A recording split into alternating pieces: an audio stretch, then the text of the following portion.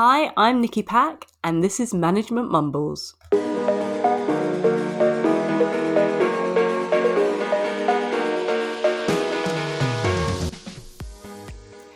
Welcome to Management Mumbles, a collection of thoughts on topical news in the workplace, along with tools, tips, and strategies to support you in your career and turn the rat race into a happy place.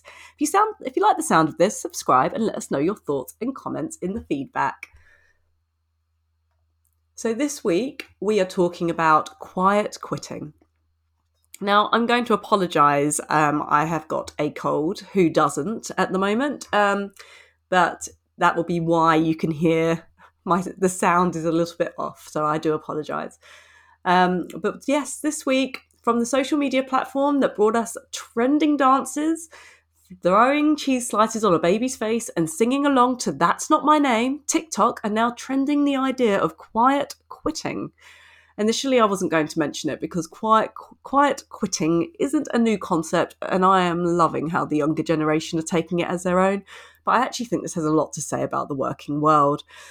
In today's age, where it is all the rage to own your own seven-figure business, again, thank you, social media, the reality is that a job isn't a dirty word. A job can give you security, it can give you dollars, it can give for a pension, it can give you a break from your children, it can give you your work bestie, and it can actually be something that you love.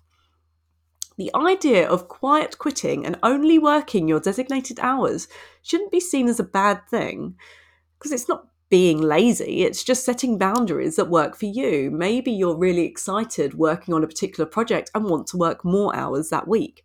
Then once the project's completed, maybe come in late the following week. Maybe this is the time for people to work smarter, not longer, and take ownership of their work and time. For a lot of us, we started work without being attached to a mobile phone. Then we were given work phones, which you could turn off at the end of the day, or at least that's what I was doing. And now, 20 years later, gone are the Blackberries, where it was almost a status symbol. And actually, for a lot of us, we access our work emails and calls from personal phones and computers. We log on at all times of day like an addict to answer that email or pick up that piece of work, then act like we don't have any control over it. But we have always had control. If we had set boundaries in the first place, we wouldn't even be in this mess to begin with.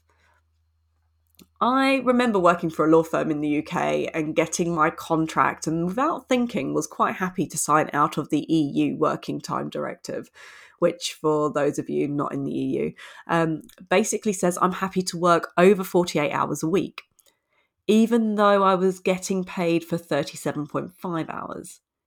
And I didn't get paid overtime. So why did I do it? Well, because everybody else did. I then remember hiring in a team member who had just graduated, and she questioned it. And I didn't have an answer. I just said, well, that's what we do here. Looking back, I should have raised it. And this is where we have ourselves to blame, right? Putting in boundaries shouldn't be a new thing. It shouldn't be going viral on TikTok. But it should be something that companies now realise they should pay their staff for the hours they do. But also, work isn't out of our control. We can decide where we work, what we do, and how much of it that we do. If an employee cannot get the work done in that time, then it needs to be a conversation, possibly prompted by the employee. Because I can't imagine many employers or bosses wanting to discuss extra headcount. But working above and beyond and then feeling demotivated is something that we as employees actually do need to take ownership for. Because the moment we normalise knowing our worth and having those conversations, then the quicker we can remove this stigma of you are made to work and it's out of your control. It sounds ridiculous when you say it out loud, doesn't it? So with all that in mind, I wanted to share this week's podcast with you. And I apologise firstly to Merritt Moore, who I interviewed back in 2020 and have not released this episode until today. So Merritt, I'm so sorry that this has been sitting in the archives for as long as it has.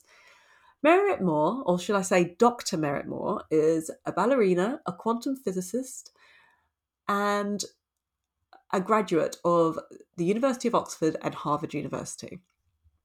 So Merritt works to combine her interest in physics and ballet through her research and dedication in both the arts and the sciences.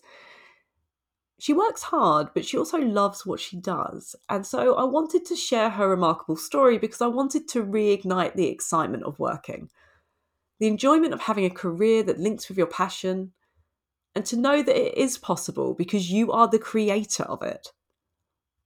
Now, as I say, as always, I love to hear your comments and your feedback. So yeah, let me know, like, share, subscribe, and let me know what it is. Are you a quiet quitter now, or are you someone that still has a passion for the work that you do?